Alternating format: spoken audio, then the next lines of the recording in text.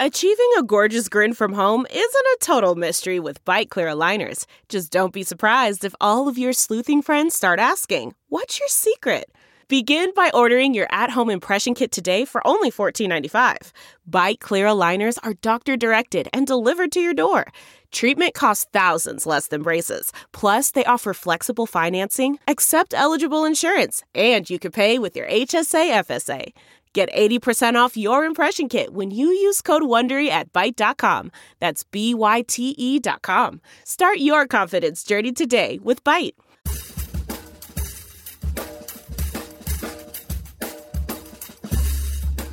I mean, no one plans to get sick, and yet, here we are. My name is Matthew Zachary. I survived cancer, a stroke, and COVID-19, and somehow I'm still here. I also survived our stupid broken healthcare system, and I want to help you survive it too. So let's go make healthcare suck less together. Because you know what? We're all out of patience. Hey, that's the name of the show.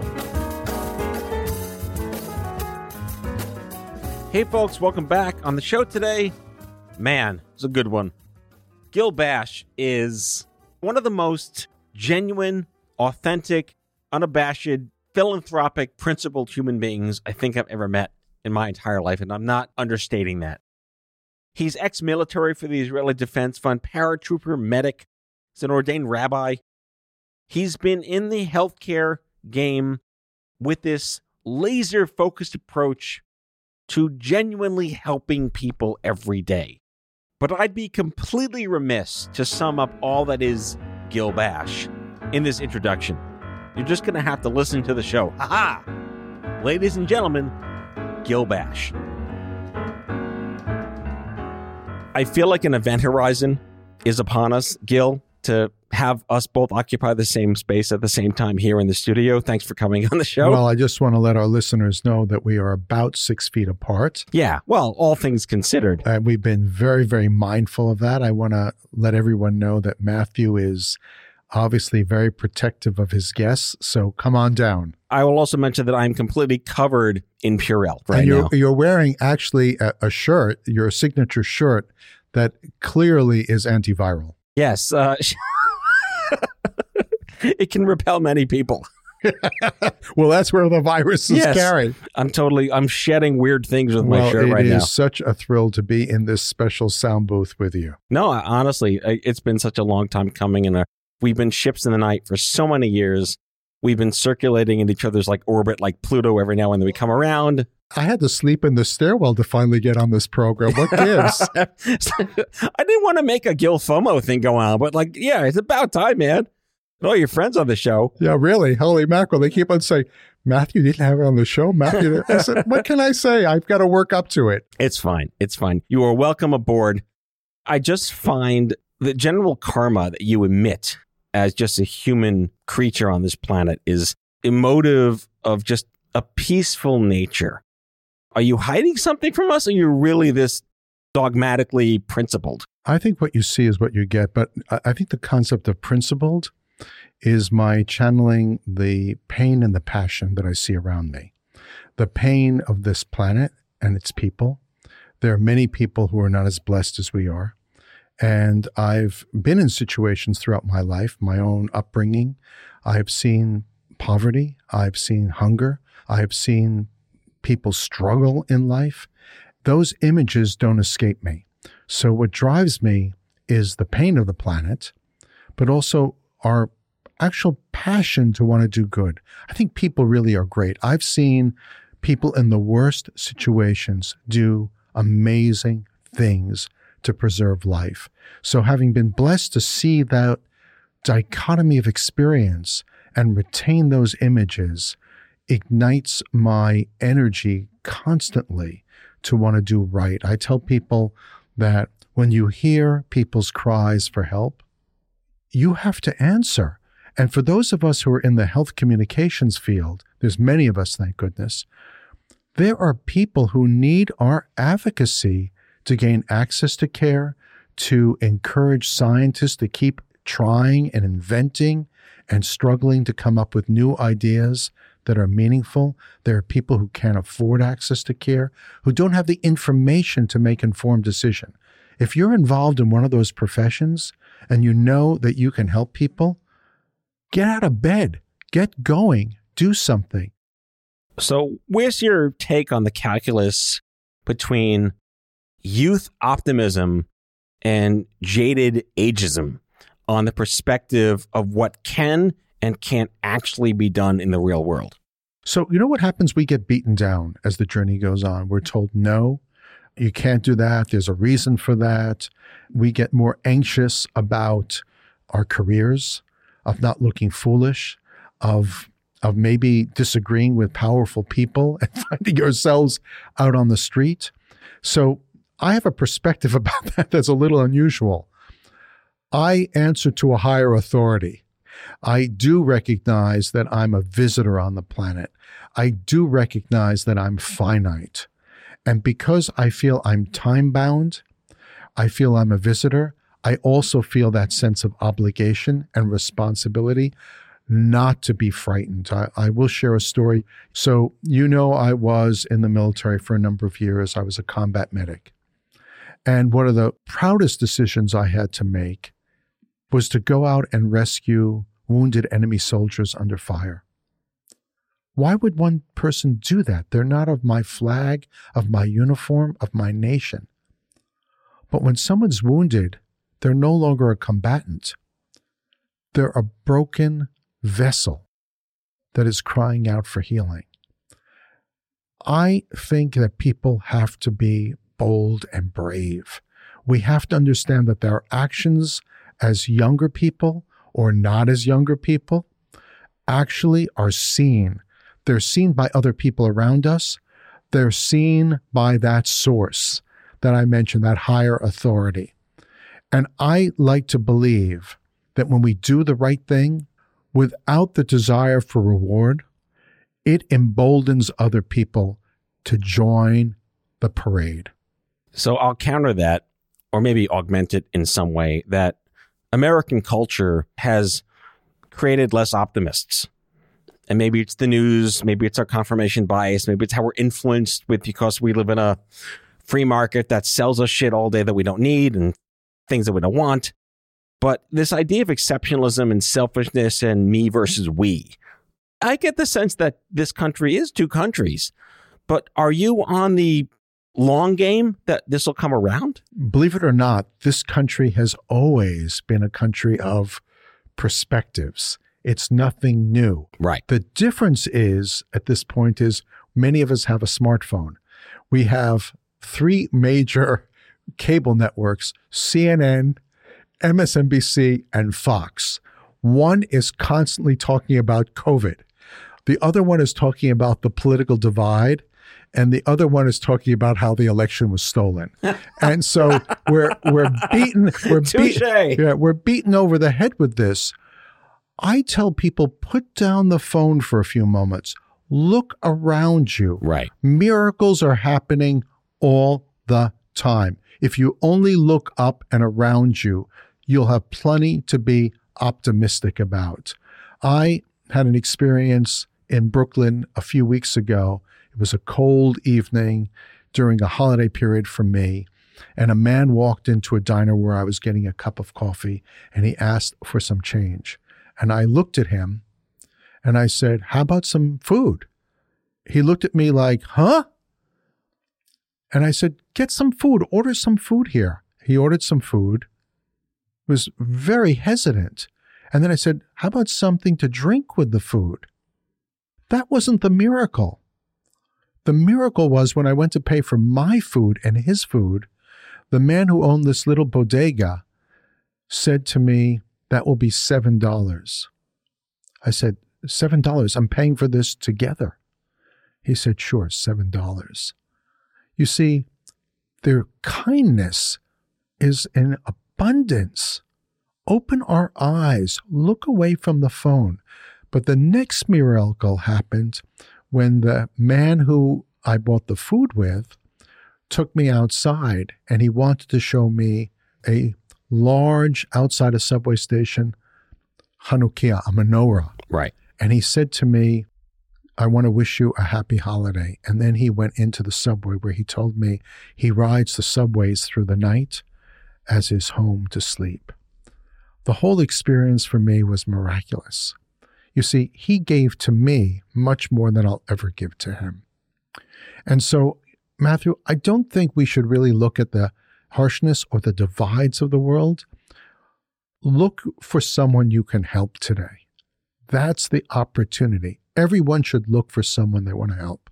One person. The small miracles add up in the cosmos to change the world. So I'm Gen X, and all of my friends in their early 40s to early 50s, we feel a sense of strange entanglement with modern day society because we're the last generation that can appreciate life before too much information has riddled our society. So we have a very difficult time understanding this psychological disorder of constantly doom scrolling because it's basically engineered to stimulate your brain chemistry and you can't escape it. I have no problem turning off my phone when I want to and being able to just relax and watch television. One could argue I run a company and I have to do business, and that's different than just staring at a screen waiting to be offended by something. But do you have a sense of, look up once in a while is a nice thing to say, but how can you see past the choices you don't know you can make? So there's a few things that I do actually for personal practices. Each person should find their own path. I really do believe that we have to search for opportunities of kindness. And by the way, I'm not even talking about this on the streets of the big city of New York or other big cities or communities. I'm actually talking about just, as they say, random acts of kindness. Right. And I actually do practice that. I do look to help people. I also understand that my words and my behavior impact other people. So I try to be mindful of what I say and what I do because I know it's really going to impact other people's emotional place. I'm saying, how would I feel if someone did that to me? And so I read things, I hear people, and I try to stay present. It's hard because my mind is really working at like 80 miles an hour and I'm multitasking. But when it comes down to this is important about you, I tune in. That's one. Two, I understand that people have lives outside of the workday. They have other pressures. I try to sort of sit back and say, what really matters? There's more to us than business. I do pray. I go out to a forest almost every day, and I sit for about 30 minutes to an hour in solitude, and I watch. I just watch, whether it's the trees or the leaves or animals that walk by because I'm so still and I seem so safe. So I do try to separate my business life from the world of life. My wife and I just wanted to watch like the very first episode of Sesame Street. And it was written by stoners in the late 60s, and you could tell it was slow by today's standards. It was relatively unstructured. It was a great social experiment, but it's unwatchable by today's standards. And then again, I wanted my kids to watch Empire Strikes Back. But even then, for them, it was too slow. They had to watch, the fast-moving new one by J.J. Abrams to get that sense. If we're living in such a fast-paced society, do we lose the very appreciation of slowing down because we've never maybe experienced it? Yes. And there is a built-in danger to that in the world, which is to sit long enough to understand that this moment that we're joined in right now has lasting impact. What we do today is going to impact the well-being of our grandchildren or children. And so we have to actually have the peace of mind to say, I need to think this through. I need to think through my consumption. I need to think through everything. Because if I don't start to think about it now, there may not be really a very satisfying tomorrow. So that's the problem of the action, now, which is it's about the moment. It's about that physical gratification like sugar high of the moment as opposed to the gratification of growing your own food, seeding the land, watering and weeding, seeing things come up, and then reaping the crop. We've lost that skill of actually building a world generationally. And that's a risk factor. It's not just a risk factor in terms of we're building generations that are so multitasking. Focusing on one thing is not satisfying. It's focusing on getting stuff done for the long term for our common good is at risk now. I love that idea. And we'll be right back with Gil after the break.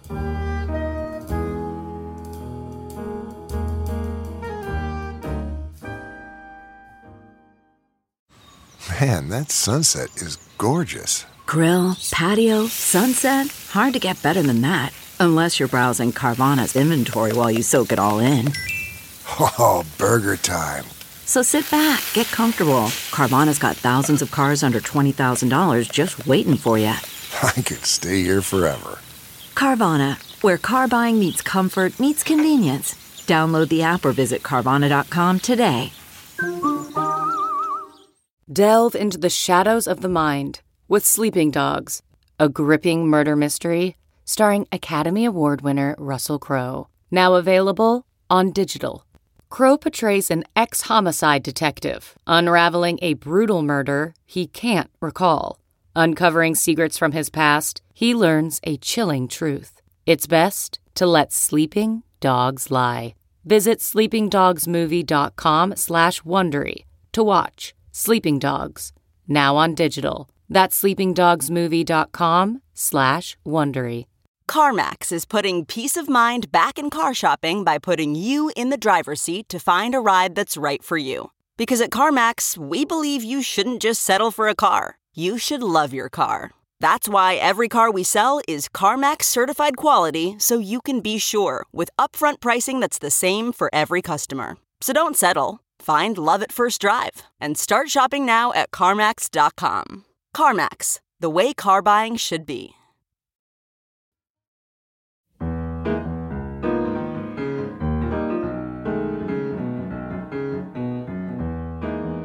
All right, we're back, and I wanted to just dive into something I really admire about you and other people who kind of got into media and understood life before the dot-com boom.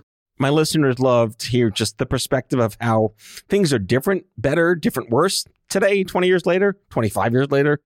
What was your first email address? So that's a wonderful question because I was on email before people were on email.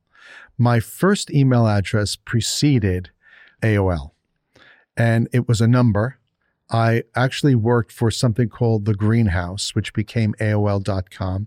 I had been given, when you paid for AOL, lifelong free AOL. It became free for everybody. Right. And my first email address was Gilbashe, Gilbashe, at AOL.com. So I worked with a person who I peripherally stay in touch with on LinkedIn, Laszlo Horvath, and other people in the health area, Alan and Erwin, that really launched Better Health as part of the whole health movement on AOL. Very important people in my life. And I got very much involved in sort of the digital area. I did a study of about 13,000 patients. I published this in 1995, and I wrote about how the World Wide Web would create communities of people who had similar health concerns and unite them beyond the demographics, beyond the economics. And people thought I was nuts. Right. Right? This World Wide Web thing, what are you talking about? It's never going to happen. Mm-hmm. I said, it's going to happen, and watch. I was probably one of the first people who ran out and got an Apple Newton. I still have it. It's on my desk at the office. The Newton. That's extraordinary. That's kind of what I wanted to hear. My first email address was in September of 92 when I started college. So when I came in as a freshman, we were the second generation students to get email addresses. And it was bb07840 at bingvaxay.binghampton.edu. And man, was that a treat to just have. But you had a vanity URL. Really That's early, incredible. Really early. But I was really struggling. And actually, my interest in media precedes that. He's a friend, he's a mentor, he's a client. His name is Tim Wright. He was in DuPont. He was an up-and-coming product manager. We launched a product in Washington, D.C., a life-saving product called Viaspan, an organ preservation solution. And we did something that the media wrote about as breakthrough. We had a physical press conference that was on satellite. You could see it any place. Like pay-per-view? Not pay-per-view. You could see it with going on simultaneously a satellite media tour and a radio media tour. And this is in 1990. Terrestrial. Terrestrial radio. Yeah. So the reason I said that, I've always been interested in omni-channel communications. I've always understood that beyond the print newspaper or magazine. What's a magazine? Right.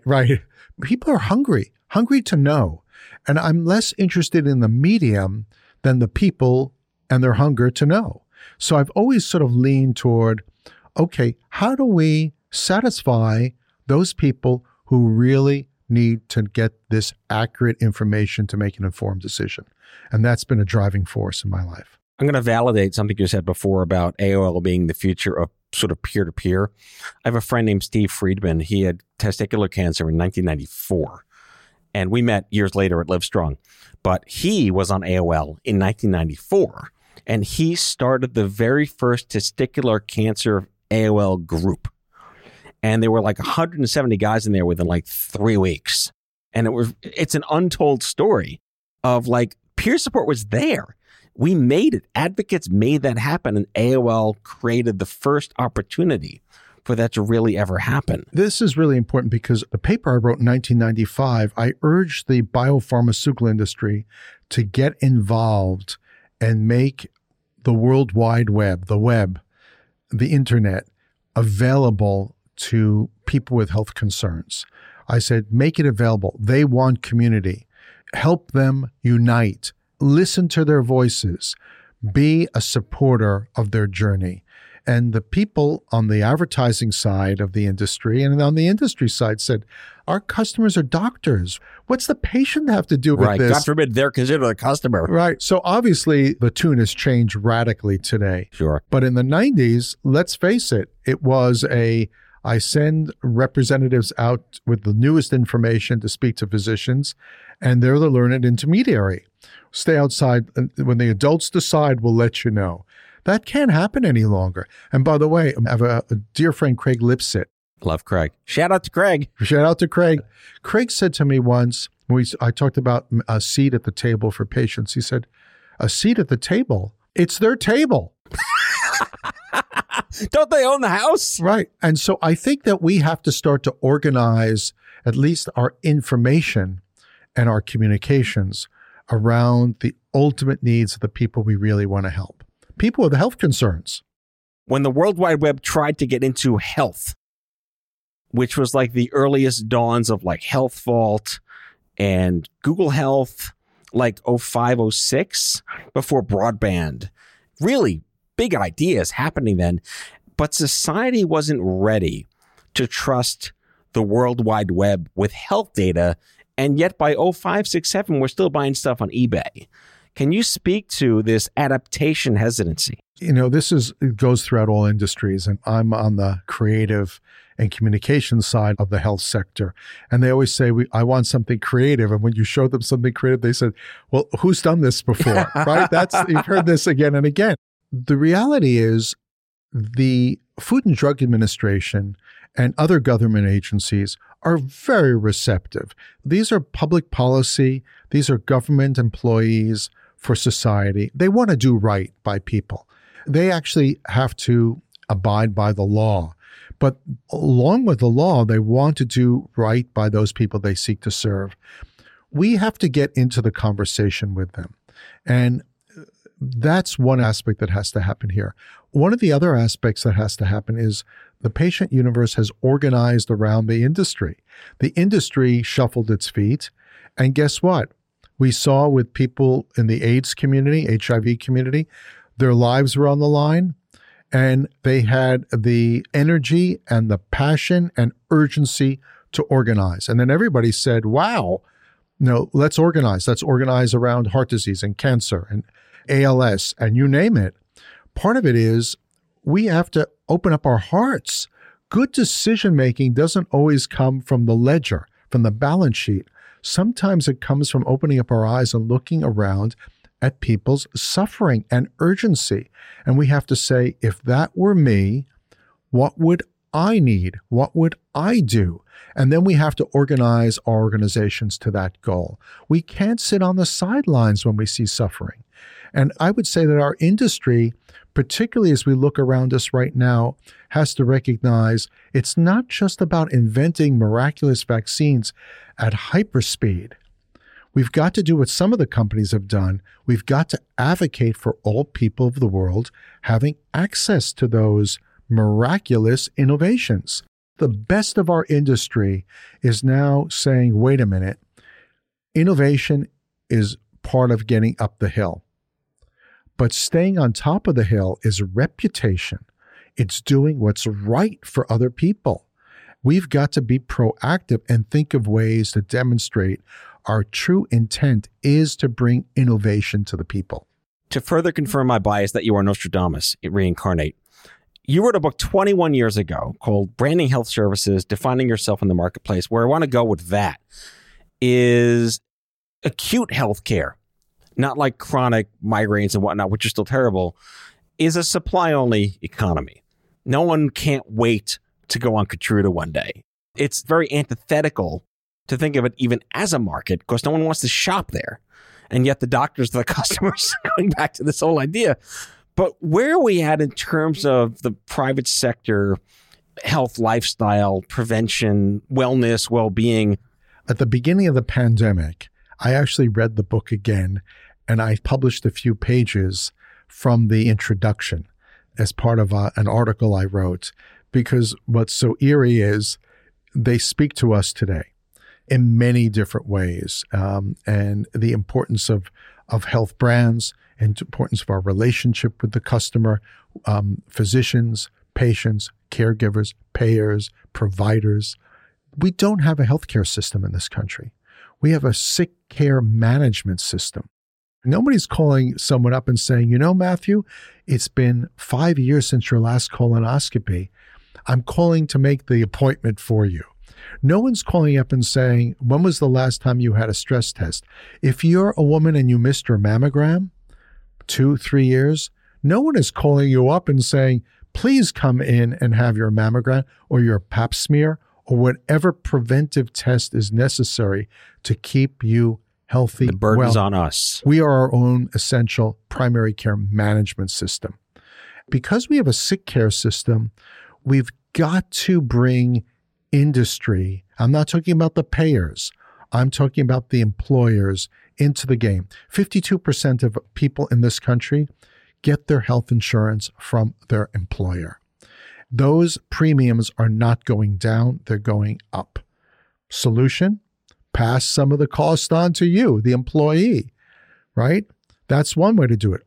Solution? Shop around for cheaper insurance. Companies do that. Solution? Offer you fewer services. Reduce the bundle. No one is saying, wait a minute, that's a kick the can down the road sickness idea. Maybe I could lower the health bill by actively engaging in real behavioral health, getting you to do your preventive checkups, getting you to eat better. I could assign coaches to people who need coaches. I could assign people to make sure that people get those reminders about their tests. We don't do that in this country. By the way, other developed nations that offer health insurance, they do that in many cases. Well, Israel, top of the charts. That's right, especially in terms of vaccination. But Hong Kong also, they spend a third less than what we spend on healthcare. They live 10 years longer. What's going on there? We assume because of our scale means right. No, scale means big sickness. Right. And so we've got to look at this differently. Someone has got to take charge. My book does talk about that. 21 years ago, so that's and still dead on accurate. It's so creepy. But we got to get down to brass tacks tomorrow. All right, last question. Recommend a book. 2 books. One is Reducing... I'll allow 2 books. Thank you. Take Control, Reduce Your Cancer Risks by John White. Forget about the fact that he's just dealing with cancer. He basically says, look, forget about the genetic aspects. Genetic aspects are triggered. There are things you can do to reduce your risk. So whether it's cancer or heart disease or diabetes, whatever, very good book, good model. But the other book is Bill Gates' book on the environment. The reality is he talks about the fact that we really have 35 years to get it really back on track. So again, one book deals with personal health. The other book deals with planetary health. Guess what? Don't have planetary health, don't have health. That's right. Gil, I don't know how to exit you from the show. You have a billion credentials, but why don't you exit yourself from the show? You dominate the first 7 pages of a Google search. So that's a pretty high number. I'll have to visit me. Holy mackerel. But did you know that Googling yourself is called ego surfing? Really? Ego surfing. So what did you find? Oh, tons of stuff. Uh-oh. Your scandal is pending. I'll find it. Don't worry. Okay. I'll totally find it. Thank you. What's the most important thing you want listeners to know about you, besides being the mensch of all mentions? I'm here with Matthew today on his program. For me, it's a privilege to be with him. And I'm inspired through your life, Matthew, and what you're doing and your joy. I think joy is a remedy unto itself. We need a lot more joy in this world. All right. So Gil Bash, fan of me. Thanks for coming on the show. Shalom Aleichem. Next year in Jerusalem. Amen. With better healthcare. Bye. That's all for now. If you like the show, be sure to subscribe, leave a review on Apple Podcasts, follow us on social, and tell all your friends to listen. Tell us what you'd like Matthew to cover in his next episode by leaving a message for us at 855-AUDIO-66, and we might just use it in a future show. Out of Patients is a product of Offscript Health. We are a healthcare engagement company built for patients and caregivers by patients and caregivers. Our executive producers are Matthew Zachary and Andrew McDowell. Our senior producer is Betsy Shepard. Our host is Matthew Zachary. It is recorded, mixed, and edited by Betsy Shepard. For advertising and media inquiries, email media@offscript.com. That's media@offscript.com. For more information, visit offscript.com.